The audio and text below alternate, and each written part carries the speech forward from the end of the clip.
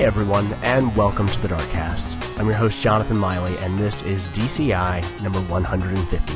Over the past 4 years, we have worked very hard to bring interesting and insightful interviews with video game developers, large and small, mostly small. But it's been a great time and a fun adventure.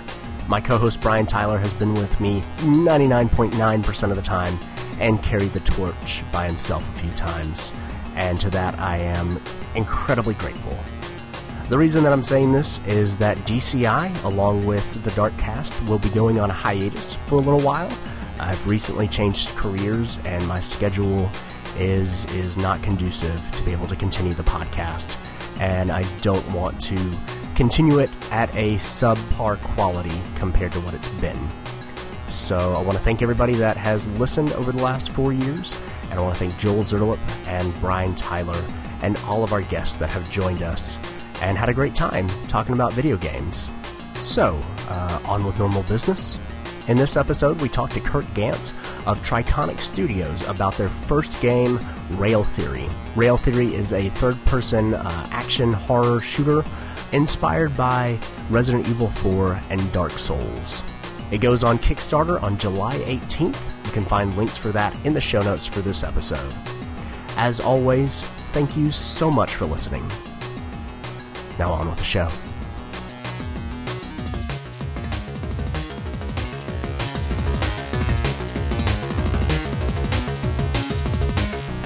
Well, Kurt, welcome to the Darkcast. Glad to have you on the show. How are you doing? Good, thanks for having me. Absolutely. Glad to have you. We are here to talk about a game that you and your brother, I believe, are working on and have been for a little while. Yeah, it's a project that we started working on about 3 years ago as kind of a hobby. We were just getting into game design. We're like, oh man, these game engines have gotten really streamlined, so we gave it a crack and just kept on improving and just figuring out new stuff. And we've been having a lot of fun doing it. Awesome. So we take the opportunity to try to basically make a full game out of it. Okay. I have some concepts we've been playing around with. That's really cool. And you guys have a Kickstarter that's coming up here pretty soon. So before we get into the game, though, let's talk a little bit about you. You mentioned that you and your brother have been working on it for a while. What do you do when you're not working on Rail Theory? Sometimes we like to play a few different games. We're both pretty recent college graduates, so Okay. graduated, figured this would be a good time to try to get this going. Sure. We like talking about game design, different things like that. Okay. A lot of fun keeping up with the latest things that are coming out. Nice. Anything of note that you've really been enjoying recently? I've been playing a lot of Overwatch. Okay. It's been pretty fun. Got It's, it lately. I was a backer with that 2 Junes ago, I think it was. So we've been through that. It's been a lot of fun. Okay, cool. Yeah, I found that there are kind of two sets of opinions on that game. The people that really just wanted like modern, not modern day interpretation of Banjo-Kazooie, and that like it is adapted to modern sensibilities, but just a version of Banjo-Kazooie that runs like on modern consoles with like modern graphics and stuff like that. And then there are people that wanted it like transformed into something that was more akin to stuff that's out today. And depending on what you wanted dictates your opinion of the game. Yeah, I can look at that. Yeah, with any type of like a nostalgic revival game, there's always going to be a lot of split opinions. Oh, yeah. Of what people want and what they think they're going to get, especially if there's a game that is funded or has a Kickstarter, but they haven't really posted concept art yet. Like, that wasn't an issue with Yooka-Laylee because you got an idea of what you were getting into, that they were using a 3D engine. But with like some 2D games, like people wouldn't know whether to expect a 2D or a 3D art style. Sure. And it just goes back to the people having different opinions about what it should be in the end. Absolutely. Now, you mentioned that you're a recent graduate. Did you go to school for game design, or? Actually, no. I got a degree in computer-aided design, and then I transferred and graduated recently with a mechanical engineering degree, which actually the control systems aspect of it has a lot of overlap with video game development, so that's actually been something that's kept me very interested in it. I had a lot of fun. Okay, I was going to say, I feel like that would kind of overlap in some ways, maybe not in every way, but in some ways there should be some crossover It's fundamentally. So Okay. that's cool. That is cool. Yeah, my brother, on the other hand, he has a more game design specific degree. I can't remember what it is offhand. It's like digital arts and design. Okay. It's crazy that there's so many different, like video game related degrees nowadays. Like you go back just a couple of years and it was like game design. No, that was it. That's it. Or computer science. Like those were the two things you could get, and there was nothing else.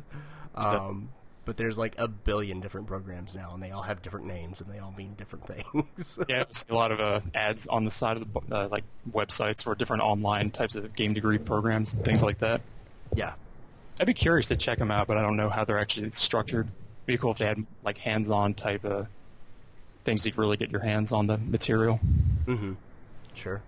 That's what I've found from the past few years of just practicing is the best way to learn game development is just to pick a project and just start working on it and keep improving and iterating until you really start to get fundamentals down, which is part of the process. It's just really enjoyable to see improvements over time, especially when you look back a few years at like where you started.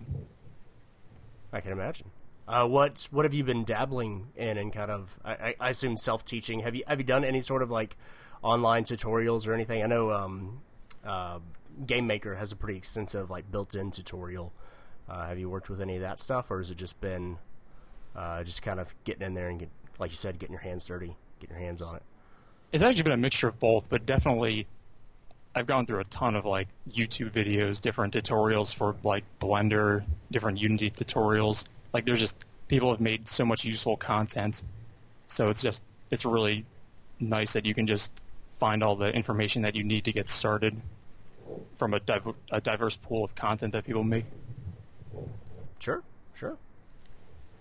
Now, as you mentioned, you've been kind of working on this for a little while. What kind of drew you to game design? Like, I assume that the degree that you got was, since it wasn't actually game design, it's potentially geared towards something else that maybe you want to do.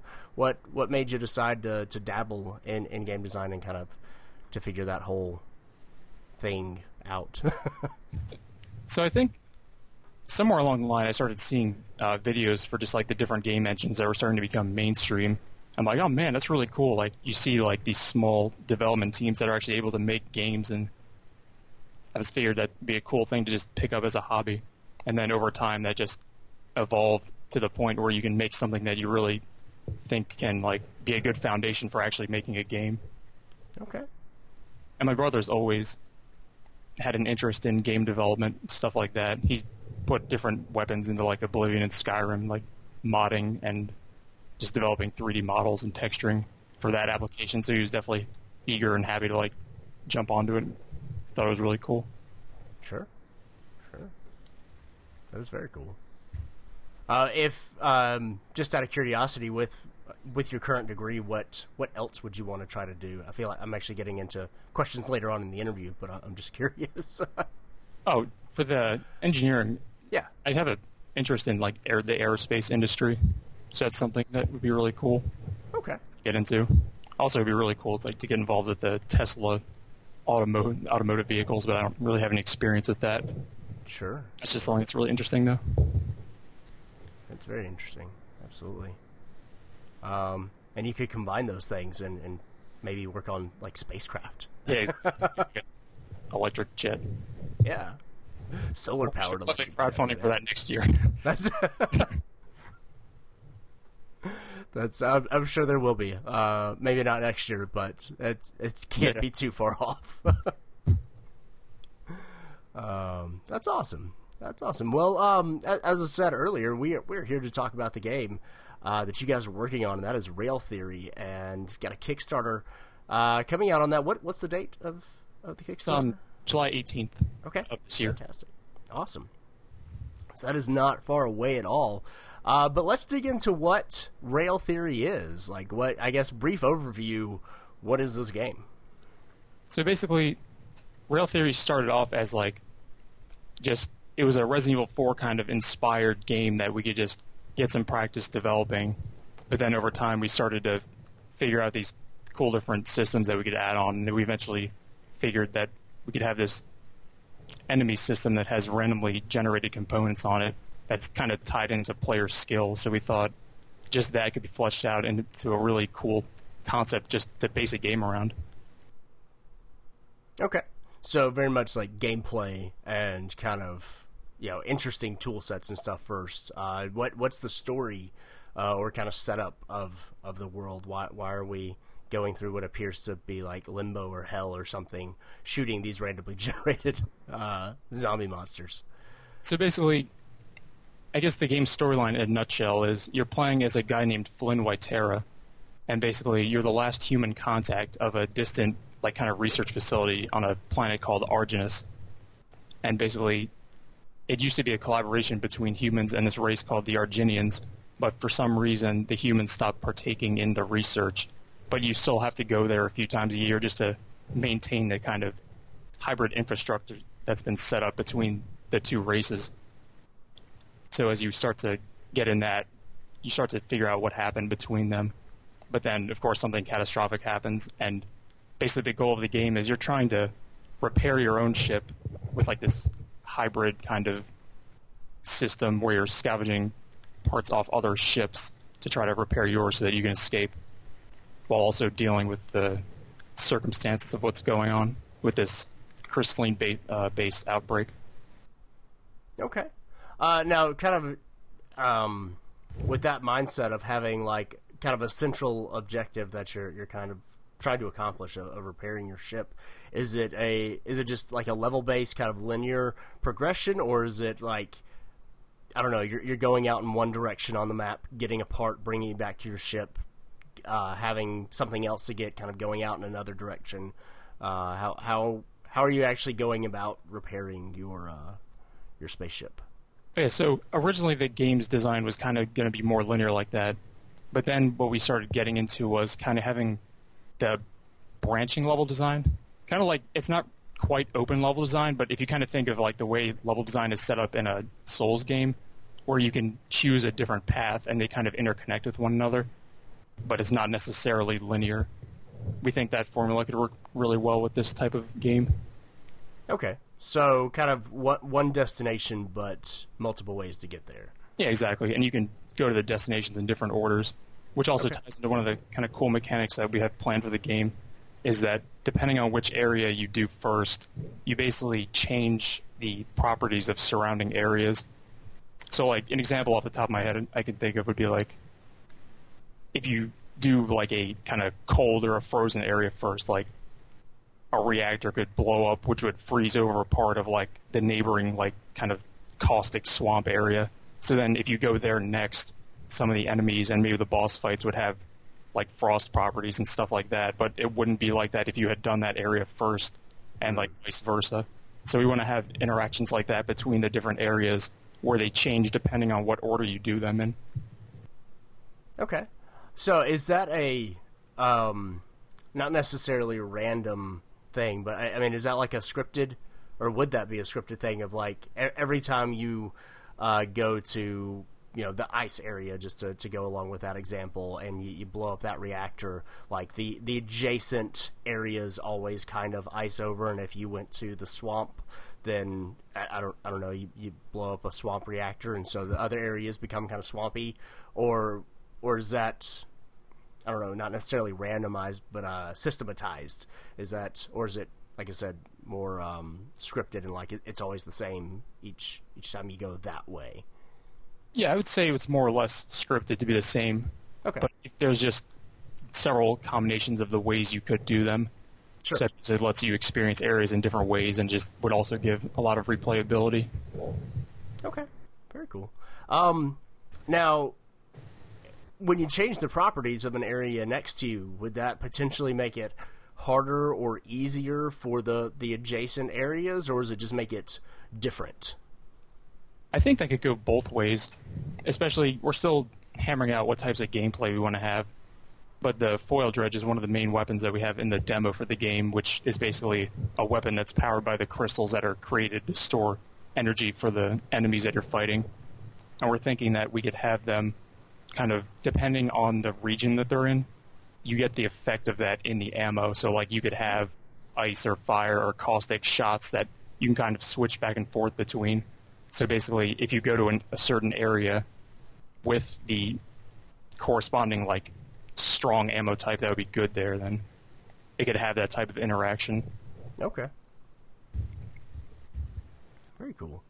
Because you'd want to have a lot of mechanics built around that one weapon and these types of interactions. Okay. Now you already mentioned the what was the name of the gun in? Oh, foil dredge. Foil dredge. What other kind of weapons though do you have at your disposal, and are you? Actually, I guess before that, who are we fighting in this game? We've got some like really wide-mouthed, creepy-looking zombie monsters that are attacking us and like breaking off their own horns and beating us with them. What's going on there? So basically, the generalized enemies that are just like part of the demo are the Arginian population that is still at the research facility, and then that surrounding area. And then basically there's some other, just different strains of the, what we're calling the Rhythomalus kind of bacteria, or the life form that basically takes over other entities, and how they'll have effects on just different populations that live within the area. Okay. So is that what was being researched, the Rhythomalus? Or? Yeah. Because basically one of the underlying storylines for the game is they found these energy-dense crystals, and they built this research facility in order to find applications for them and different types of reactors because of how the crystals could take on the properties of other energies or other properties of different types of materials. Okay, gotcha. All right, and then now back to the other question that I started to ask and then stopped myself. What's up with all the weapons that we're using to kill the Rith and the bodies that they've taken over? Oh yeah, so in the demo we have your standard shotgun, good stuff for close-up range, handgun for long range, and then the foil dredge, which has ranged and melee capabilities. You can do charge shots and stuff like that. I think moving forward we're definitely going to be focusing a lot more on having a unique gameplay style involving a combination of ranged and melee with the foil dredge, especially if we have the different types of elemental ammos that it can use, and you can swap back and forth between them with both ranged and melee. And then you have like just more standardized weapons that would have some other specific functionality, like you'd have the handgun where you can use it to dislodge like a certain crystal from an enemy or break off a certain weak point that the foil dredge would just pass through because it's a type of energy that wouldn't interact with it, but you want to destroy it so that you can get underneath of it. Like other weapons that don't use the foil dredge ammo would have some specific utility that would give it its own purposes. Okay, so each weapon kind of has its pros and cons as far as what it does to the enemies and whatnot. Yeah, exactly. They'd all have their own specific utilities, so that they'd have like a underlying purpose. Gotcha. Plans for other weapons, or is it kind of refining and making the three that are currently available just work together in a nice rock, say, paper, scissors function? We definitely have plans for other weapons. Like we have a model of this interesting kind of futuristic rifle that we made, but we never had time to integrate. And there's also going to be a lot more functionality added to the foil dredge and the different types of ammo that it can use. Because basically what we want it to feel like is each type of ammo that the foil dredge uses would feel like its own different type of weapon. And like the melee would have its own move set, so that there would be different play styles based around each ammo type, how they would relate to one another. And then other weapons would have specific utilities, like if we had a rifle, obviously you'd have some reason to snipe, which we'd want to make sure it has a meaningful application. Sure. Any other weapon like that. Okay. As far as this might not be something that you guys have decided, because I feel like it might be something that comes with playtesting or something. But as far as the different ammo types for the foil dredge, would it be like once you pick up like ice ammo, it's now like the ice foil dredge until you pick up like fire ammo, or would it be something that you can swap between those various different ammo types for the foil dredge? Yeah, that's more the direction we're heading to. We're still in the process of going through some different ideas with how that would work. Sure. Whether or not we want it to be like you have like 4 different types of foil dredge ammo, that you can kind of convert them between each other using different environmental things. Like if you threw a handful of it in like a pool of lava, it would turn into fire, stuff like that. Fire Okay. demo. So those are things that we're going to be playing around with over the next few weeks. Cool. Very cool. Can you talk a little bit about like the randomized enemy components? You mentioned it earlier, but just a little more in depth in what's actually going into that and how that affects you killing bad guys. Oh yeah.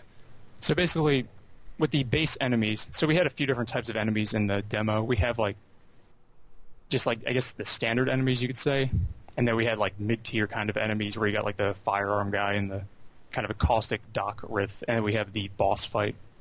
So basically the base enemies, like the smaller ones, they're basically set up that they're kind of like blank canvases, and basically they're populated with randomized assets. Like I think in the demo there's like 3 or 4 different types of head halves they can have. There's like 10 different jaws they can spawn, things like that, like 10 different horns they can spawn, just mainly for aesthetics as we were like learning about the different mechanics. And you have like the one horn that can spawn in like a weapon that it can rip off. So basically we were just experimenting with cosmetic versus practicality. And so in the demo, like there's a lot of cosmetic ones, but the main ones that actually make a difference are like this carbon head half that deflects any kind of shot or just is impenetrable, and also a larger weapon horn that, like you mentioned before, they can rip off and then beat you with. So what's cool about that is we came up with that system first, so we thought that'd be kind of cool. But then we took it a bit further with monitoring different play statistics, which basically influence the likelihood that some of these components would be generated. In this case, for the demo, it was just the carbon head half and the weapon horn. What dictates that? What causes those to spawn more often? So it's kind of like a ranking system. In the demo, I think it was your hit accuracy and the amount of damage you've taken were a few, and then also number of deaths was the other one. Okay, because I was definitely seeing a lot of people with heads that were not taking damage, so I was just doing the next obvious thing and shooting him in the groin. Yes. Will they get like armor-plated cod pieces if you do that too you got much? above 95% accuracy, maybe. It could be a thing. And then they'll rip it off and try to attack you with it. Oh god, please no. Yeah, let's probably not go that way. That might be a little traumatizing for people. Exactly. But moving forward with that, we would definitely just experiment with which like assets that can be generated and which ones have the most like meaningful impact on gameplay and which ones actually kind of change up gameplay the most, which we would value more over like subtle aesthetic changes. Okay. So how fewer or more meaningful changes than more like I guess less meaningful ones. Exactly. Just like I guess less meaningful ones would just be like I guess randomized cosmetics, which we would still have. We just wouldn't put as much resources into them as ones that actually change up gameplay and have meaningful impacts on how you would go about fighting a certain enemy or a certain group of enemies. Okay. Now I feel like having different armor components that make enemies more or less difficult to kill kind of ties into the dynamic difficulty as well. How does that work in addition to the dynamic components? So basically, there's always a base chance that like an enemy can, for this example, I'll just always talk about the carbon head half. There's always a chance that it'll generate a carbon head half, but basically based on your play statistics, it'll have a higher or lower chance to generate it. And they can also generate plates on other parts of their body, like on their shins and forearms and stuff like that. Okay. Does this now we've been talking about the kind of base level enemy? Does this affect the bigger, mid-tier and like boss level characters as well, or in the demo? Only in minor instances, because they were things that we added later on in the game as we started like figuring out more of the direction we'd want to take the game in if we were able to make it basically from scratch. So I think one of the only examples of that is the caustic Doc Rith, like the larger ones that have like the big arm they hit you with. They can have their orbs that they kind of spawn in as a weakness around their head generate in a few different configurations so that they're different. And those are the types of things that we could have on mid-size enemies and other types of augmentations that kind of follow the same trends that the smaller enemies had. But it's definitely something we'd want to add more of going into the future, specifically with boss fights too. Sure.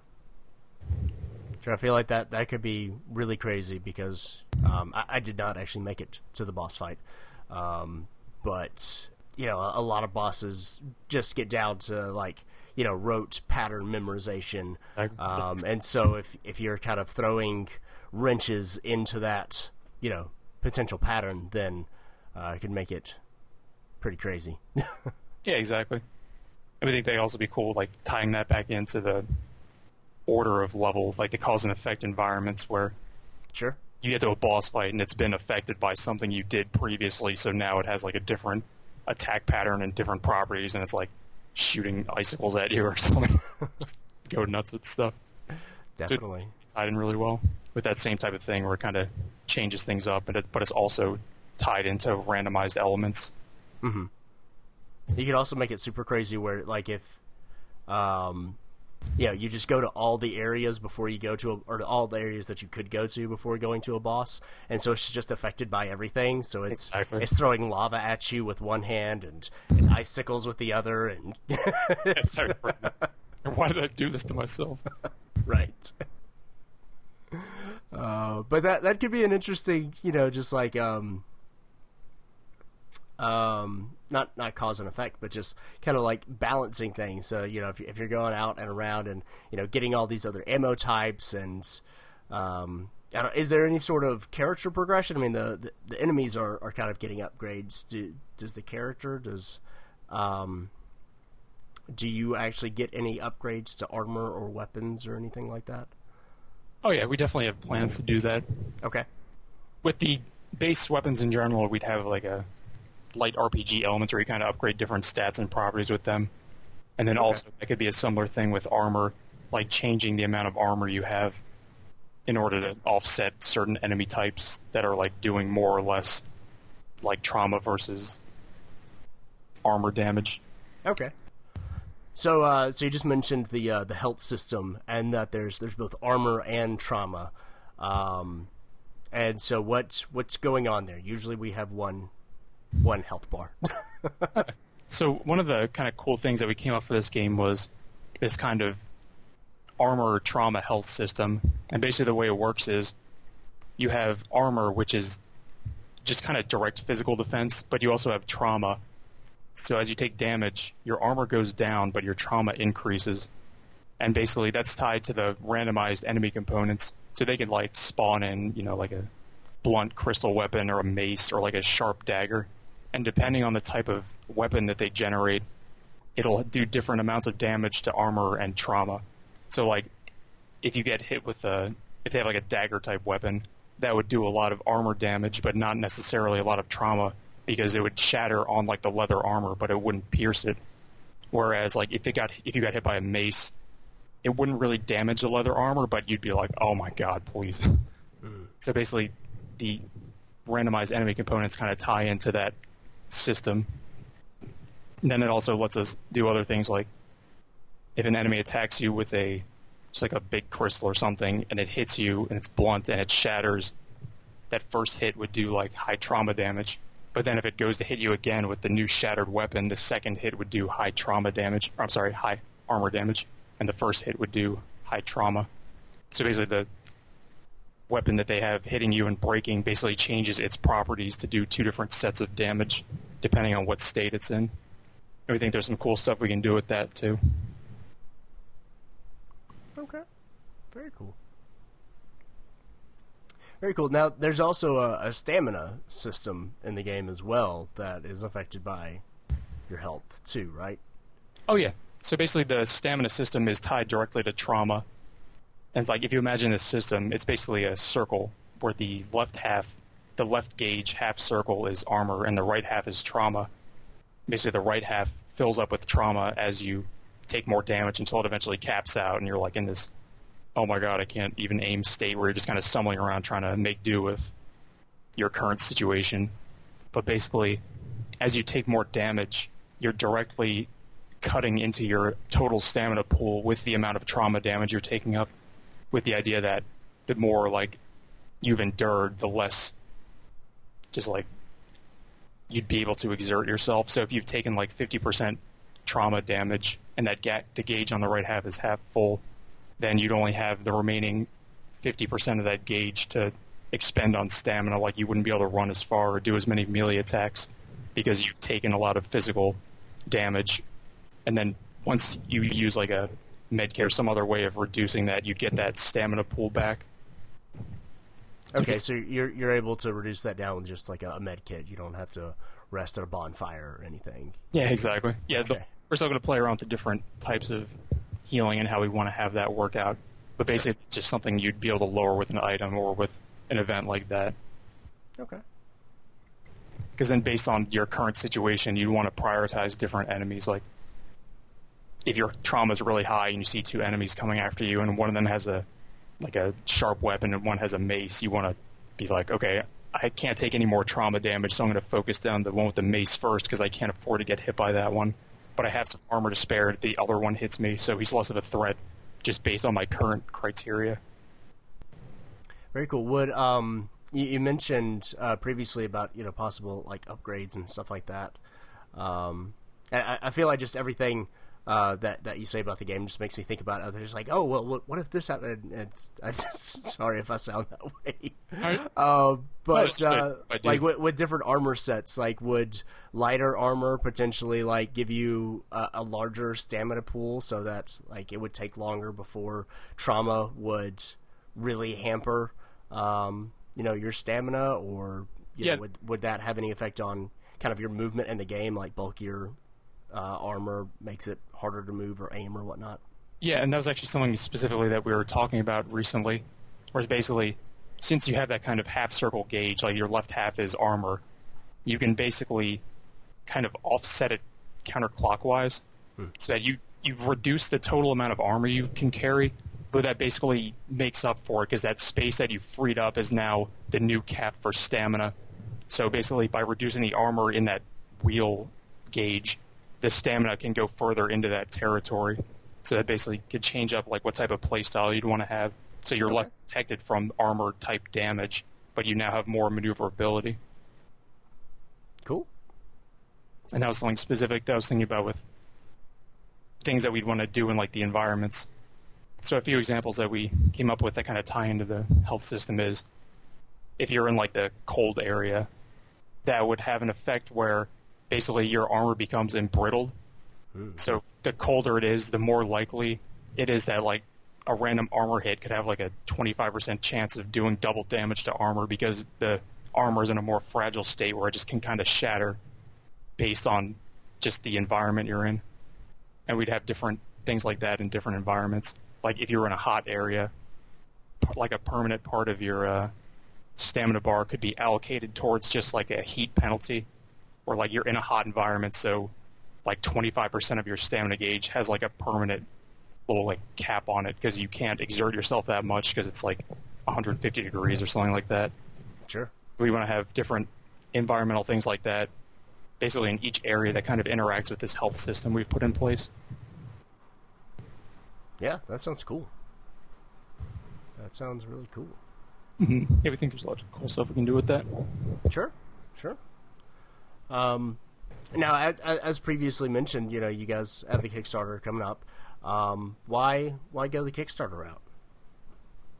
So, this entire time we've been kind of working out of pocket, like for the past 3 years, just as hobbyists. But over the past the past year, we've been working on it full time, just kind of getting our skills up to par with where we'd want to be skill-wise to start the game from scratch at like the level that we're happy with, that we think people would be happy with. And basically, we'd want to have Kickstarter so that we could get the equipment and like the licensing necessary that we could work on the game, or possibly get enough that we could work on the game full time, which would be really cool. Sure. So this is more or less, giving you guys the funds to be able to live and work on the game and buy the stuff that you need. Exactly. Okay. Are there any particularly cool rewards that you're looking forward to showing off for people and people to potentially get their hands on? We're still putting together some of that information right now. Okay. Kickstarter is going to be in like 7 weeks, I think, and we've got most of it hammered out. We're going to be working on the rewards section next. Okay. Cool. Get some that we want to put on some stuff. Sure. But don't want to, say anything and then it not be there. So yeah, exactly. Just leave people in suspense. Beach towels. No. Actually, that'd be pretty sweet. That might be pretty cool, but no promises. Now, sad question of the evening. What happens if you don't make it? So, if we don't make it, we would just move on. Basically, we'd be getting full-time jobs, but we would definitely still continue to develop projects in general as a hobby. Like, even if we like put Rail Theory on the side and work on like a smaller project first, we'll see what happens if we end up down that road. But in general, we'll definitely be continuing game development regardless of what happens with the Kickstarter. Okay. Because we still really enjoy it. We have some really cool ideas and stuff we want to implement. Sure. Well, awesome. Well, I think that does it for the first part of the interview here. So now we go into what we call the end game, which is a set of questionnaire, or it's a questionnaire, set of questions, if I can talk.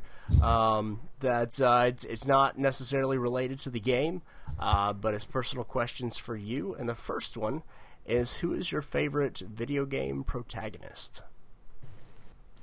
I'd probably say Leon S. Kennedy from Resident Evil. That makes sense. That fits. Yeah. In Resident Evil 4 in particular, the over-the-top cheesiness of like the dialogue and the execution of his character is just so fun. Sure. So can we expect over-the-top cheesy dialogue from Rail Theory? Maybe a little.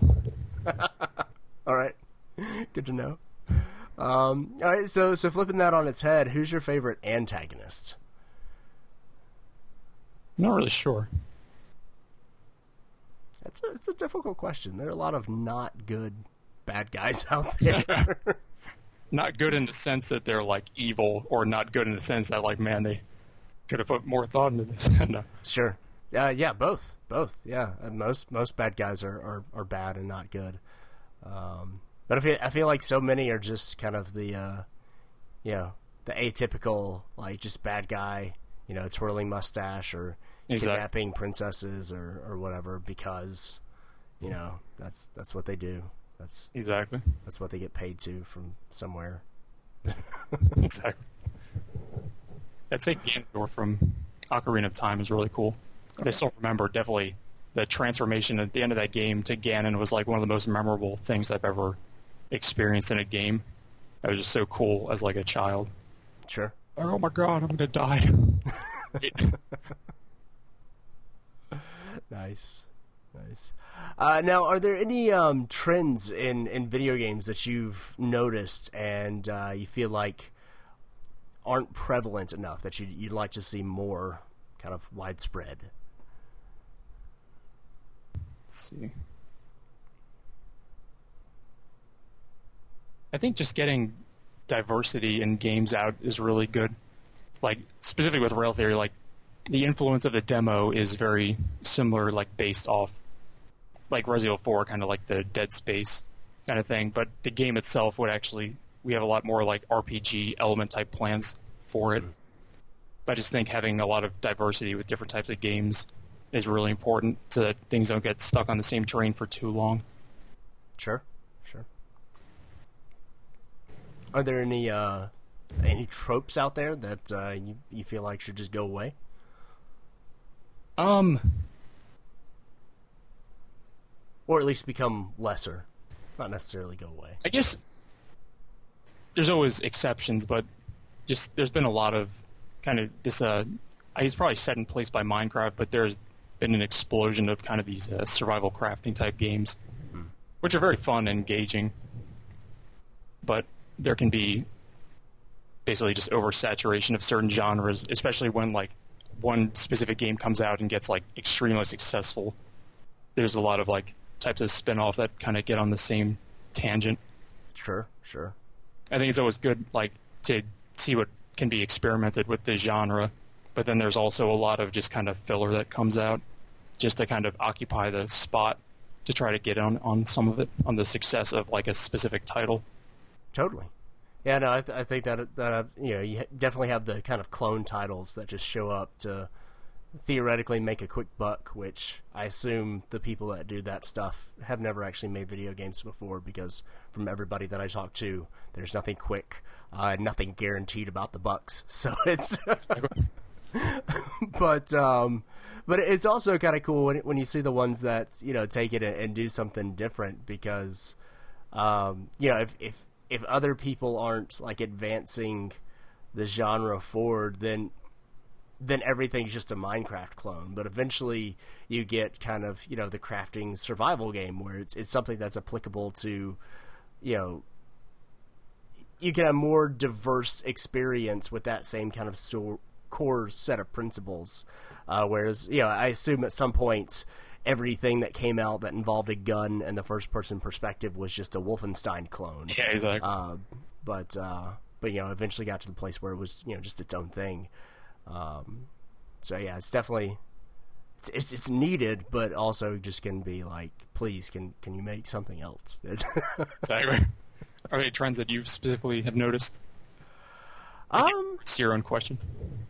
Man, I hate it when people do that. Actually, at some point, I'm going to have to answer these at the end of our regular the whole series that we're doing on the Darkcast. I'm going to have to answer these, and I try not to think about them because I want to feel the same fear that other people do. And so I'm going to go ahead and say something now, and I guess that means like when it comes actual time, I'll have to come up with a new answer. Oh, sure. But I would say the thing that I'm most sick of is, and not just open world games, but Ubisoft style open world games. Definitely.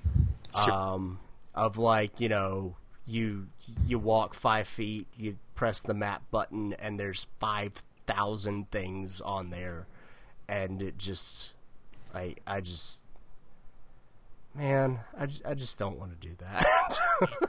That is a really good point. They're basically, I feel like the word linear has become like a very negative term in the gaming industry now. I feel like a ton of games have switched to the open world formula, which isn't a bad thing, but definitely linear games have a really good place where they can tell a really strong story. Totally. Just have like aspects. The worst offender that I'm feeling right now is actually Horizon Zero Dawn, which like in and of itself is a great game. But I played about 10 hours of it, and I brought up the map to see like my next objective, which is like way far into like the clouded area of the map where I have to climb tall things to unveil, the map or whatever. Oh, yeah. And it was just far away, and I was just like, I don't want to do that. Like, I'm just gonna play something else right now. Get like a jet mount or something. You can ride mounts in the game, but one of the things about it is it's not like survival-esque, but you do have a lot of crafting components, and you're constantly picking up resources. And whenever you're riding, like you then have to like get off your robot horse and then pick up the thing, and then you get back on your robot horse, you ride 5 feet, and there's something else to pick up. And it's not just with like icons on the screen; it's with stuff in the world. Like you can't walk 5 feet without there being something to pick up, and it's just like you don't have to do this. Like, exactly. I would rather there be like meaningful dots on the map than 1,000 dots on the map. Like it's so yeah. I guess that's my trope that I wish there was less of. And plus, like after The Witcher 3, like I don't know what open world can contend. So, and if you haven't played The Witcher 3, then you should go play The Witcher 3. I definitely want to play it. It's really good. I know being a student can make funds tight, so just go ahead and explain on Kickstarter that, hey, $50 is going towards The Witcher 3 because we need to play this for research. Just, people will be okay with it. It's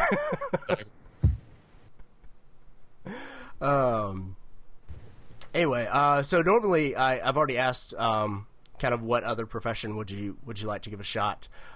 So if you could play any game again for the first time, what would you like to play? I'd probably say Morrowind, The Elder Scrolls 3. It's probably my favorite game of all time. Okay. It's definitely, still going back and playing it is still a lot of fun. Sure. You can get very technical about trying to min-max leveling up and doing things in certain orders. That element of it is a lot of fun to me. Sure. Yeah, I think that was the first RPG I'd ever actually played, and I did not know what I was getting into. Yeah, hold your hand. I spent at least half an hour making my character. I left, the slave ship that you get off of. Yeah. I walked into a lighthouse or windmill or something, and stole some fruit, and then a blue elf fought me, and I died. And because I hadn't saved, I had to I had nothing. I had to recreate my character, and I was like, nope. Exactly.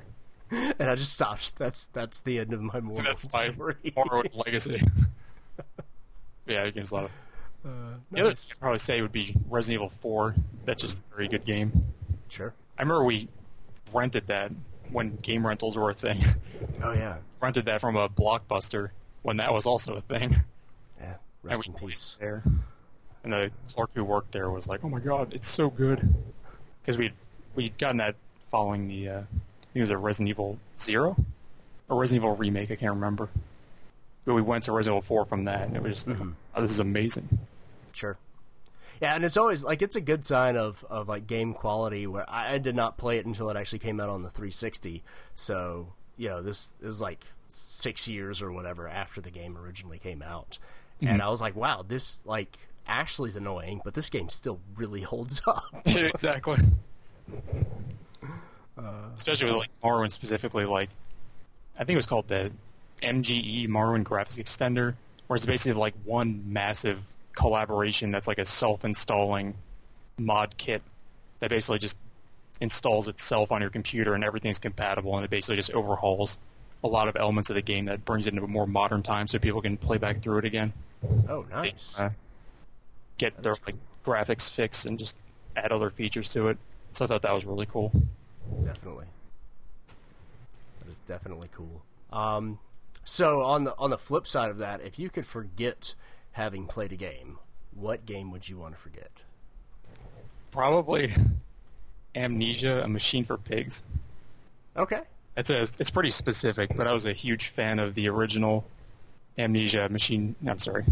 Oh God, what was the subtitle for the original Amnesia? It's ironic because I'm having amnesia. Oh God, it's self-fulfilling. Oh man, that's. Yeah, it's not great. I'm right along there. The Dark Descent. Actually, I can't remember it. There it is. The Dark Descent. I was going to say The Descent into Darkness, but I'm like, that's definitely not it. Yeah. Oh, wow. Okay, yeah, so. Off the top of my head, that's probably my first pick. Man, I need to go back and play that again. Why so? What changed in Machine for Pigs from Dark Descent that you want to just completely forget it? I think it was more of a disappointment thing. Just the atmosphere in the Dark Descent was just so incredibly well done.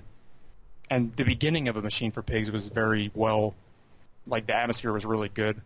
But then, as it progressed, I remember there were just specific things that didn't really hold up. All of the enemy, I think mainly there was just one type of enemy interaction. It wasn't really that scary of an enemy. The Amnesia games are always about very atmospheric horror, so how scary an enemy directed looks was never really a huge issue. They weren't that scary. But the other thing was enemies were always telegraphed of when they were in the area, so that basically erased a lot of the suspense from the game itself. Okay. And then just as we went through, I can't remember the specific things, but I just remember feeling like, man, like it wasn't a bad game, but I just had really high expectations for it. I'm sure a lot of people did. Sure. People probably had that met in different ways, but I specifically remember as the game went on, just certain things were cropping up that were kind of going against the things that made Amnesia a really good atmospheric game. Yeah, that's always a challenge that you kind of face with any game that's, whether it's just one sequel or the seventh sequel or whatever. Exactly. If you change things up from what the audience, whether or not the creators see this as like the core experience of the game, if the audience sees it as this one thing, then like you could just piss off a bunch of people. Like I hate Splinter Cell Conviction. Like it's a good game on its own, but having Splinter Cell in the title, like you can't not kill people, you can't hide bodies. Michael Ironside is just drunk and angry the whole game and not like sarcastic at all, and it's just not like if it was just drunk guy going after his daughter's killer, like if that was the title, like it wouldn't have sold obviously, but like that I would have been fine with what the game was. Yeah, it usually does come down to things like that. Like if I went back and played it again, it would probably be completely fine, and it's still probably a good game. I just specifically remember just things like that. Yeah, that totally makes sense. I'm with you on that. So, play through Soma. Okay. Yeah, I've not. Actually, I remember A Machine for Pigs was published by Frictional Games, but it was made by the Chinese Room. But then I believe Soma was actually made by Frictional Games again. I believe that is the case, yeah. Yeah.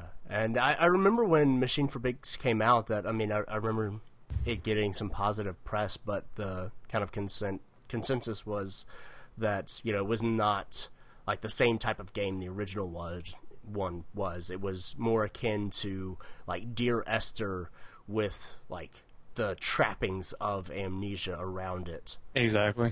Like just light puzzle elements were kind of removed. There were very small puzzles in the game, and they're not necessarily what made Descent into Darkness it wasn't like one of the strongest suits, but it was still like fun because it tied in with the horror. Like even trying to do like a simple puzzle while you're like paranoid is very effective.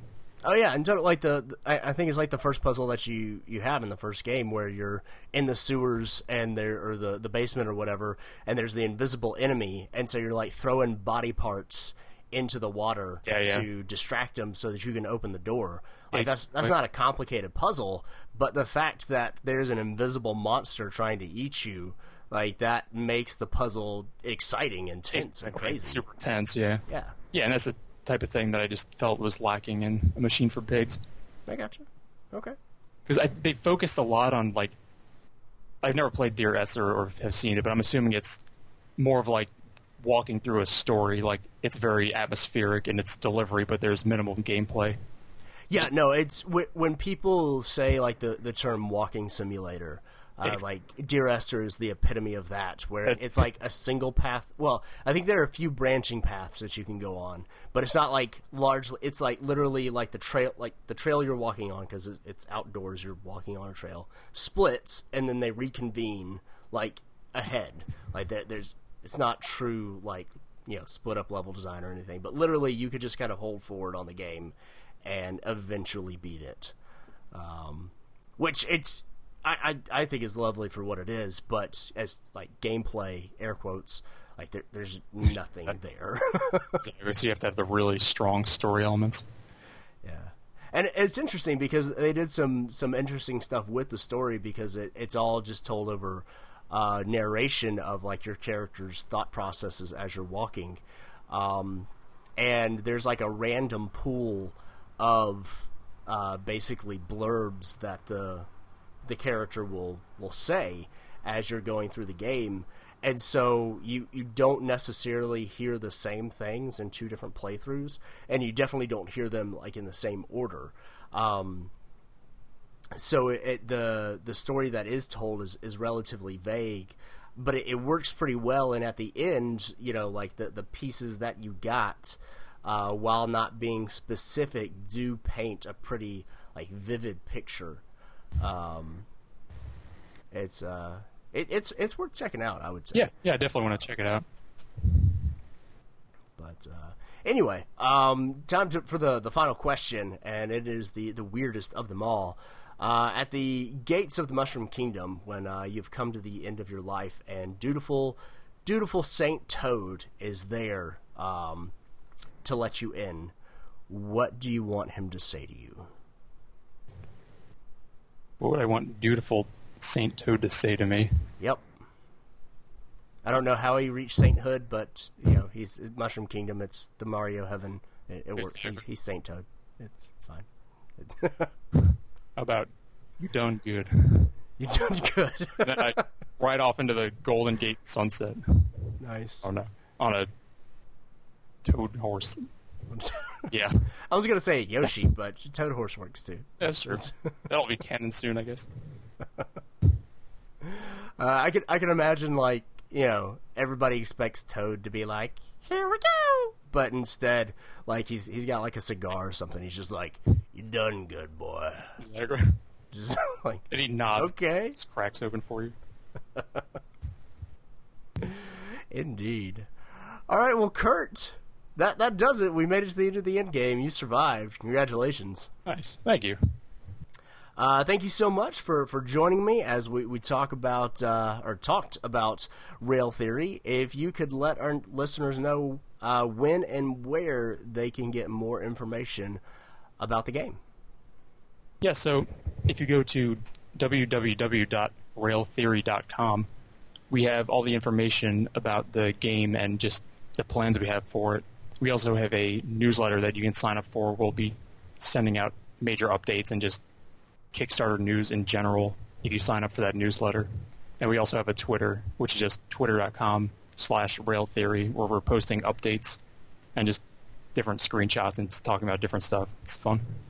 Awesome. So and actually, secret final question that I forgot to ask earlier, why is it called Rail Theory? Rail or is that a spoiler? I can give you a hint spoiler. Okay. RAIL is an acronym that has to do with the events of the story. Cool.